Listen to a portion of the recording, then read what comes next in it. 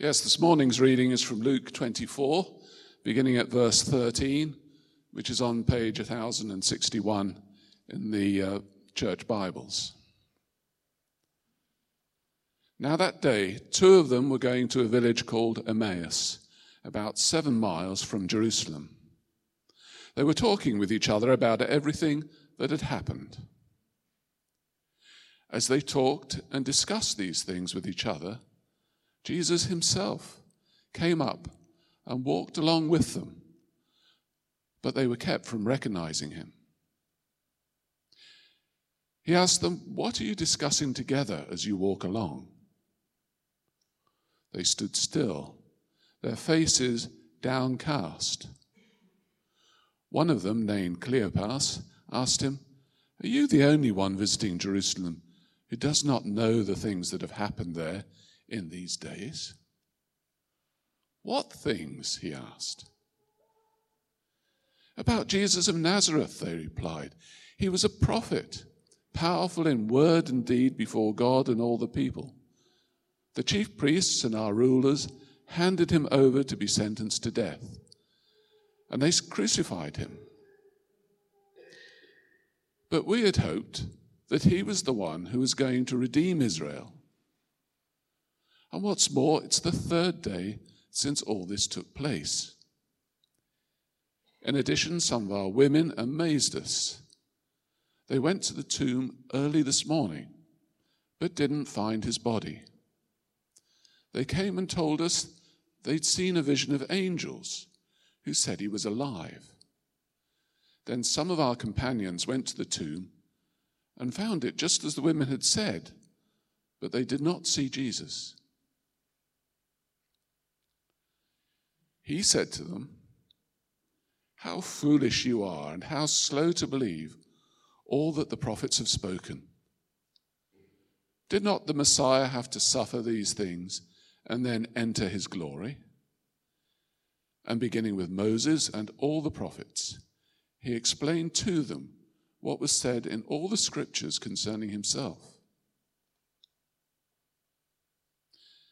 As they approached the village to which they were going, Jesus continued on as if he were going further. But they urged him strongly, "Stay with us, for it's nearly evening. The day is almost over." So he went in to stay with them. When he was at the table with them, he took bread, gave thanks, broke it, and began to give it to them. Then their eyes were opened, and they recognized him, and he disappeared from their sight. They asked each other, "Were not our hearts burning within us while he talked with us on the road and opened the scriptures to us?" They got up and returned at once to Jerusalem. There they found the 11 and those with them assembled together and saying, "It's true, the Lord has risen and has appeared to Simon." Then the two told what had happened on the way and how Jesus was recognized by them when he broke the bread. This is the word of the Lord. Good morning. It's still Resurrection Day. Did you notice? This morning the women went. Did you pick that line up? So we're still on Resurrection Day. And this story that Malcolm's just read to us is a Resurrection morning story. It's a Resurrection Day story. And I hope you're still excited about the resurrection. Don't they call this Low Sunday or something? Why? Whoever thought of calling anything? My lovely vicar in Sheffield used to say, "After Easter, always Easter." And he's dead right, isn't he? So why do we get low after Jesus has risen from the dead? We should be as high as kites, shouldn't we? That's exactly right. Yes, thank you, Mike. I knew you'd have a theological reason, mate. You always do. But there we go. This is something that I worry about, that we kind of celebrate Easter and then vroom, down we go. And yet we should always be living in the light of that wonderful event called the resurrection of Jesus, which happened in reality. And things were never quite the same, were they? Post-resurrection, nothing was quite the same. Before the Passion, Jesus walked into a room and he ate the food everybody else ate. He appeared to be human, which of course he was in every sense. His divinity for them was much harder to understand. The disciples struggled with it quite often. And they certainly struggled with the idea that this person who called himself the Son of Man would be crucified and on the third day rise again. It must have been way, way outside their comfort zone, way beyond what they would normally be thinking. Oh, and if I said that to you about another person, you'd say, oh, come on, no, give me a break. That cannot be true, surely. And so it is with somewhat fear, I think, that we come to this post-resurrection time, and we must begin to think and understand what this actually means for us. What does it mean, as George reminded us last week, to live with a risen Jesus? Does that make a scrap of difference to us? Or is it just another historical event that we've parked and say, that happened, we know it happened, therefore let's move on? I don't think we can do that, because after the resurrection, there were several appearances. You read them at the end of all the Gospels, and with one clear purpose in view. The man who was on the cross, was taken down from the cross, was put in a grave, which was probably a cave with a stone rolled in front of it, as we read. But he had come out of that alive. And that takes some doing, because I guess all of us at some stage in our lives have seen someone who's dead. I related to the 9:30. I remember going into my dear father who died, and I spoke to him. He didn't reply because he died. And yet this Jesus, who had died, and all the evidence is there for us to see, was then someone who was seen alive. And so in any of our sort of beliefs about Jesus, we have to include bodily resurrection. There is nothing that can detract from that. And there are plenty of people over the years that have tried to debunk that. And we, as Bible-believing Christians, must say that it is very clear that the gospel writers want to convey to us that this Jesus who died was alive after that time. If we take the Bible seriously, that is what it's saying. Read 1 Corinthians 15 when you get home. It's a wonderful argument of Paul's, isn't it?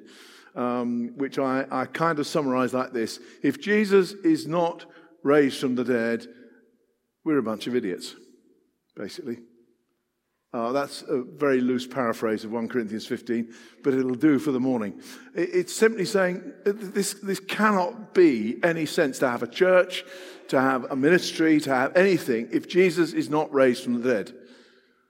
And then Paul makes that great statement, but of course he is raised from the dead. And the whole emphasis of the early church in its ministry was, this Jesus who once was dead is alive. That's what we're trying to convey to you. That's what we're getting excited about. We're not getting excited about an idea, an ideology. We're getting excited about a person who once was dead and is now alive. So bodily resurrection is so important. And in this little story of Emmaus, it's a difficult one because we're not sure where it is. People have been drawing circles around Jerusalem 7 miles wide and trying to find it for years. And nobody's actually sure where it actually is. They can't pinpoint it and say, that's Emmaus, like you can Nazareth or Bethlehem. You can't do it with Emmaus. But central to this is some huge ideas in this passage. There's first of all the promise of the Word. The Word of God is central to this whole argument that goes on the road to Emmaus. Jesus is not a news story. He's the fulfillment of what is in the Old Testament. We're not looking here at plan B.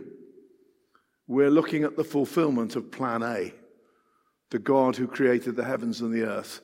And now there is a Jesus who's come to fulfill and redeem the effects of the fall. So this is not something new. This is a fulfillment that God had planned anyway in the first place. Secondly, you've got the idea of Jesus as a prophet. They clearly acknowledge him, the two men, Cleopas and his friend, if they were indeed men. We don't know that for certain. Could have been a lady. Some people think it was his wife. But that's speculation and not in the scriptures. And certainly his role as Messiah. And yet, despite teaching of these huge ideas, It is all done, this story, with a great deal of intimacy. There's a lovely sense here of a relationship, of something which was a walk in the way. That lovely phrase. The way was, of course, a phrase that was used about Christians. They were people who walked in the way. And so that's a phrase that comes up here. And so the passage starts with these two men, or a man and a woman. It has to be one man because Cleopas was. And they are walking to a location that we know not where, but we know it was near Jerusalem. And they're heading off after a very difficult weekend. And you can imagine what they'd be talking about, couldn't you? All the things that had happened, the arrests, the trials, the flogging of Jesus, the crucifixion, the darkness in the middle of the day, the graves opening up, the temple curtain ripped. Boy, did they have things to talk about. And you can just imagine, just as the conversation developed, yeah, what about that though? What do you think that meant? What was that about? What was going on? How are we supposed to respond to this? And it's almost as if their minds, the Bible gives us this sense that their minds were kind of turning these things over. And then this person, who they don't recognize, of course it's Jesus, but comes alongside them. And they say to him, are you the only person who, what are you talking about? Says Jesus. They say, are you the only person who's not been in Jerusalem? Are you really that ignorant? Are you really not sure? And Jesus, lovely that he is, just says, oh, what things? Now this man, Jesus, is the central character of the whole plot. Of course he knows what things have been going on. He was there. He was it. What things? And it reminds me that sometimes Jesus says things to us. Of course he knows the answer, but he's just trying to draw things out of us. What things? So if I said to you, describe me the things of Jesus and the things that happened with the cross and the resurrection, of course you could tell me.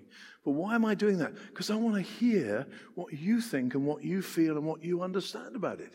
So he's trying to draw them out. What things? He says. And there's a certain drama about that, isn't there? He asks about their discussions and he's trying to draw out of them what actually is going on here. What things? Jesus opens up these two. And then they give him a description. They want to tell him because clearly to them, central to their lives at this point, is the events of Jerusalem that weekend. And they go through the lot, don't they? Oh, about Jesus of Nazareth, they replied. A prophet, powerful in word and deed. God and all the people, the chief priests and the rulers. And on it goes. Out comes the whole story. Because this person who they believe to be perhaps an unbeliever or someone who doesn't understand, what they want to say to him is the story of Jesus. I wonder how often we get to a place where the one thing we should tell is the story of Jesus. Oh, we've got plenty of other things to talk about. But at this moment in time, what they want to relay to this person who they believe not to know is that they will know the story of Jesus. It's clearly central to their lives. It's what the whole world is about at this moment for them. I'm drawn to say to you that in a world that I live in, you live in, there's plenty of stuff going on, isn't there? Boy, is there plenty of stuff going on. Look at our own country. Look at what happened in Sri Lanka. Look at what happened in New Zealand. Those dear people of Christchurch. A place that I've been to, where I look and I see flowers on the pavement in a place where we've walked on holiday. And where we walked after an earthquake and saw all the devastation. And I met two men, actually, on the street of Christchurch that time. And they were just standing there. And I don't know why. I just went up to them and said, hi, how are you doing? They said, we want to tell you about Jesus. The first thing they said to me. And they were stood outside the containers, which were the shops of Christchurch at the time, because all the shops had been shut because they were unsafe. And there were these guys in front of all these container shops, which they'd made glass fronts of. And because we believe, they said, the one thing the people of Christchurch need to hear is about Jesus. And we had this lovely conversation with them, and we prayed with them, and, and then this happened in recent days to Christchurch. And I bet if I met those guys today on that same place, on that same street, they'd be saying, what Christchurch needs is Jesus. Well, can I change the Christchurch to right here?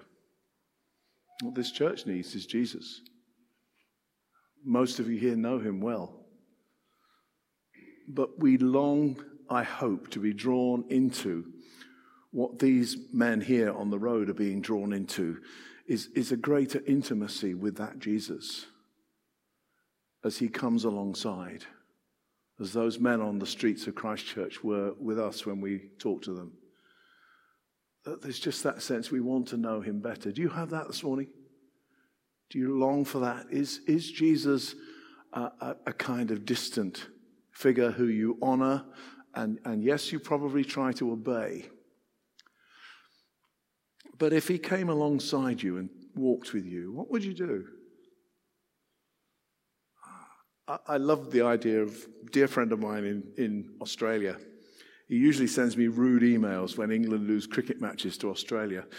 He's a lovely, lovely brother called David Cook. And he always, when he meets you, always says, whatever time of the day it is, good day, Dave, good day, good day.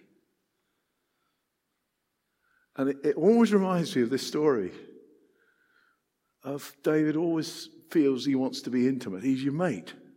He's your buddy. He's your friend. He wants to be with you. Good day, says Jesus to you today. Do you just long for that intimacy and that increase? You might call it going deeper, as dear David did. I don't care what you call it. I don't care how you phrase it. I don't care how you put it. But that longing for a deeper, deeper relationship with the living Lord Jesus.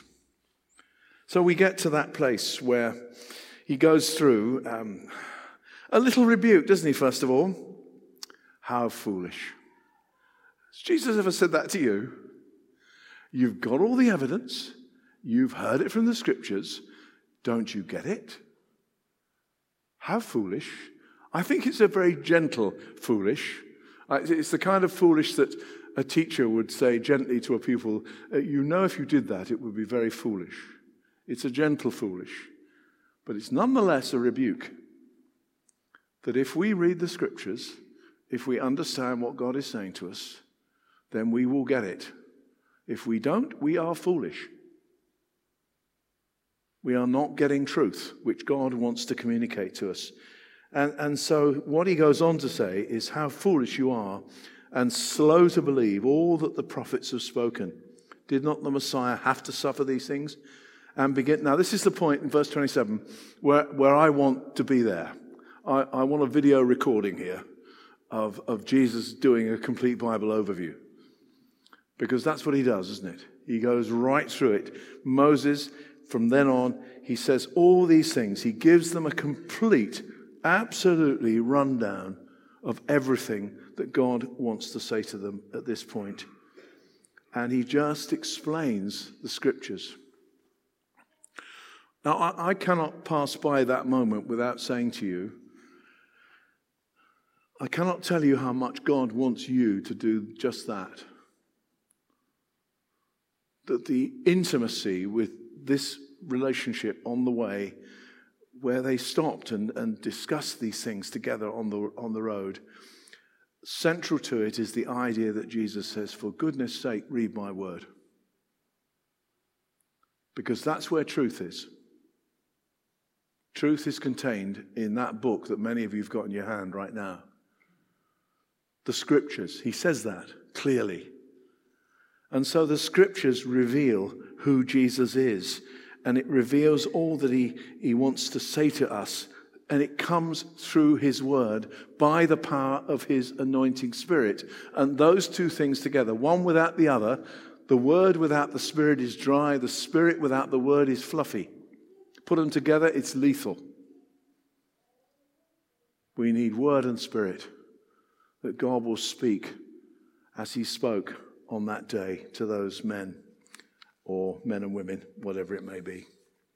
And so we get to the place where, as they approach the village to which they were going, Jesus said, okay, I've explained it to you. I've given you the reasons. I've called you foolish because you haven't understood. But now you know I must go on. Oh, could you just come and eat with us? Could you? And Jesus is invited into their place to eat and to have fellowship with him. What an invitation. And when he was at table, this would be so natural. It would be an act of hospitality, so common in that culture. Perhaps less prevalent in our culture, sadly, but very much in their culture, it would be a very normal thing to do. And when he was at table, he broke bread. He gave thanks. He broke it and began to give it to them. Now, you cannot any way degrade the drama of that moment. You must not. As he broke bread, as I sometimes do when I'm leading a communion service, there's a drama in it, isn't there? You break the bread, not because you're special and brilliant, but because the bread symbolizes what Jesus has been through, the blood poured out. But this, my friends, was Jesus doing it himself before their very eyes. And I don't know how far their jaws dropped, but I bet it was a fair old distance. Wow. It's him. It's him. And just pause. And you may not get that moment every time you have communion, but in one sense, we should be saying, at this moment, I am remembering the fact that Jesus Christ of Nazareth, born of the Virgin Mary, went to the cross and died to take away my sin. And his life was poured out that I could have life in all its fullness. And these people are experiencing the intimacy of that moment when Jesus did that for us and for them. And there was this moment which I guess they never forgot for the rest of their lives, would they? And their eyes were opened. And he goes. He vanishes. And they've seen the Lord. They have seen Jesus completely and finally who he is and what he came to do. And Jesus has told them, what you've witnessed in Jerusalem, effectively, is about me. It's about what I came to do. None of this Roman nonsense of messiahship. Kick the Romans out, everything will be great. None of that. That's not what I came to do. Read Isaiah, friends. Go and find a suffering servant Messiah. You'll see him all over Isaiah and many other places in the Old Testament. Have you not read this? Have we got that right, Jesus? I mentioned to the 9:30 congregation that I was once going to give a talk to some young people about Jesus. And my dear friend Gavin McGrath, who was curate with me when I was there as youth leader, he said to me, he said, Dave, you're going to give a talk about Jesus tonight. He said, which Jesus? Which Jesus?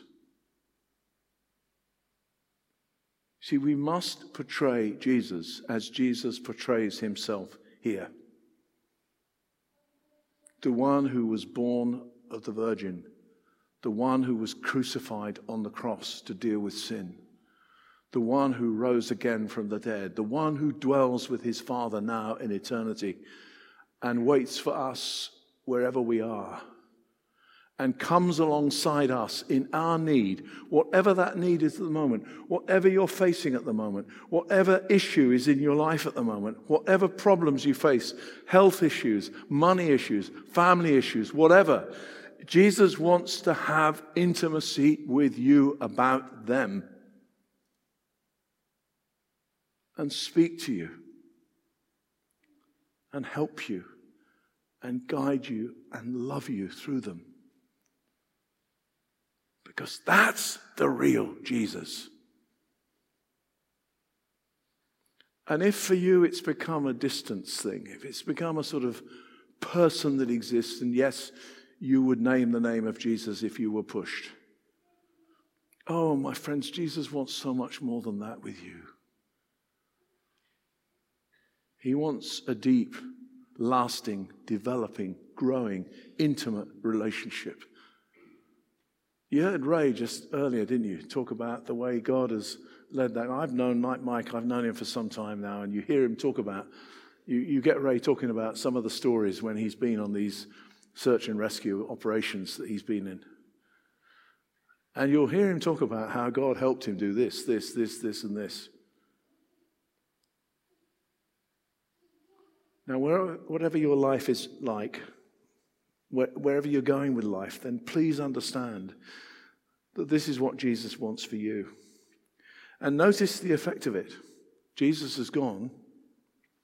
So, let's just finish the meal off, boys. Let's just have the right food now. We've done the breaking of bread bit, so let's do the... They leg it back to Jerusalem. Another 7 miles, because they want to talk about it. They don't want to just sit in their hands and say, isn't it nice that Jesus rose from the dead? Isn't it nice that he came to supper? Wasn't it jolly?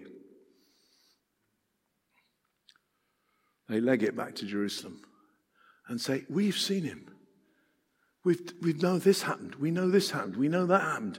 We know Simon Peter's seen him. We know that Jesus is real. We know that Jesus is alive. You see, if we're evangelicals, which I think we are, we must be evangelists. You can't have one without the other. You can't call yourself an evangelical if you're not an evangelist. Because Jesus says, I want you to go and share. I want you to go back to the place. And why? And I finish with this.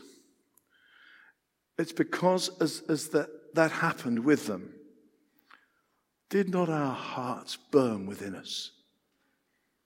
Now that's a very, very powerful phrase in the original language. It's the kind of thing that you've experienced maybe on a few occasions in your life where you think, wow, I'm here and this is happening. Now, I've been in situations like that, I guess you have too, where you think, man alive, what am I doing here? And here I am, experiencing it. I'll just share one with you. It's New Zealand again. And as we drove up towards Mount Cook, it's called, isn't it? That's right, the big one. Now, normally people say Mount Cook comes out about 100 days a year. The other 265, it's in cloud. And we were driving along this road, and there was the cloud. You know, Mount Cook is in there somewhere. But I would take some convincing that it was, because it was all grot and horrible. And as Heather and I drove along this road by a lake, as I remember it,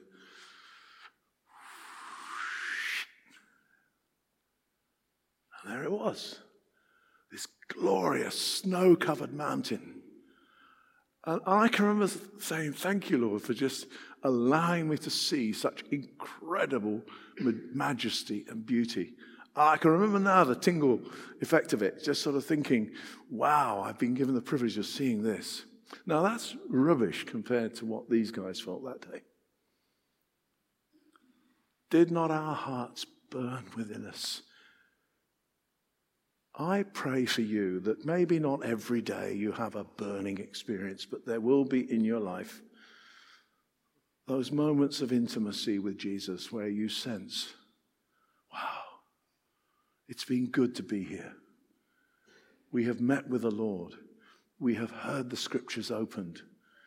We've realized our foolishness. And we've said, okay, from now on, I want to develop that intimacy, that closeness, that understanding of Jesus.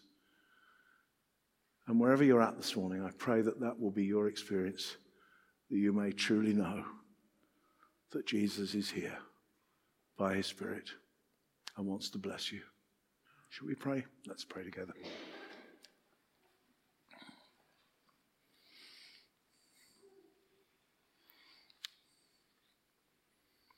Father, thank you so much that you are a revealing God. You're a God who wants us to know you.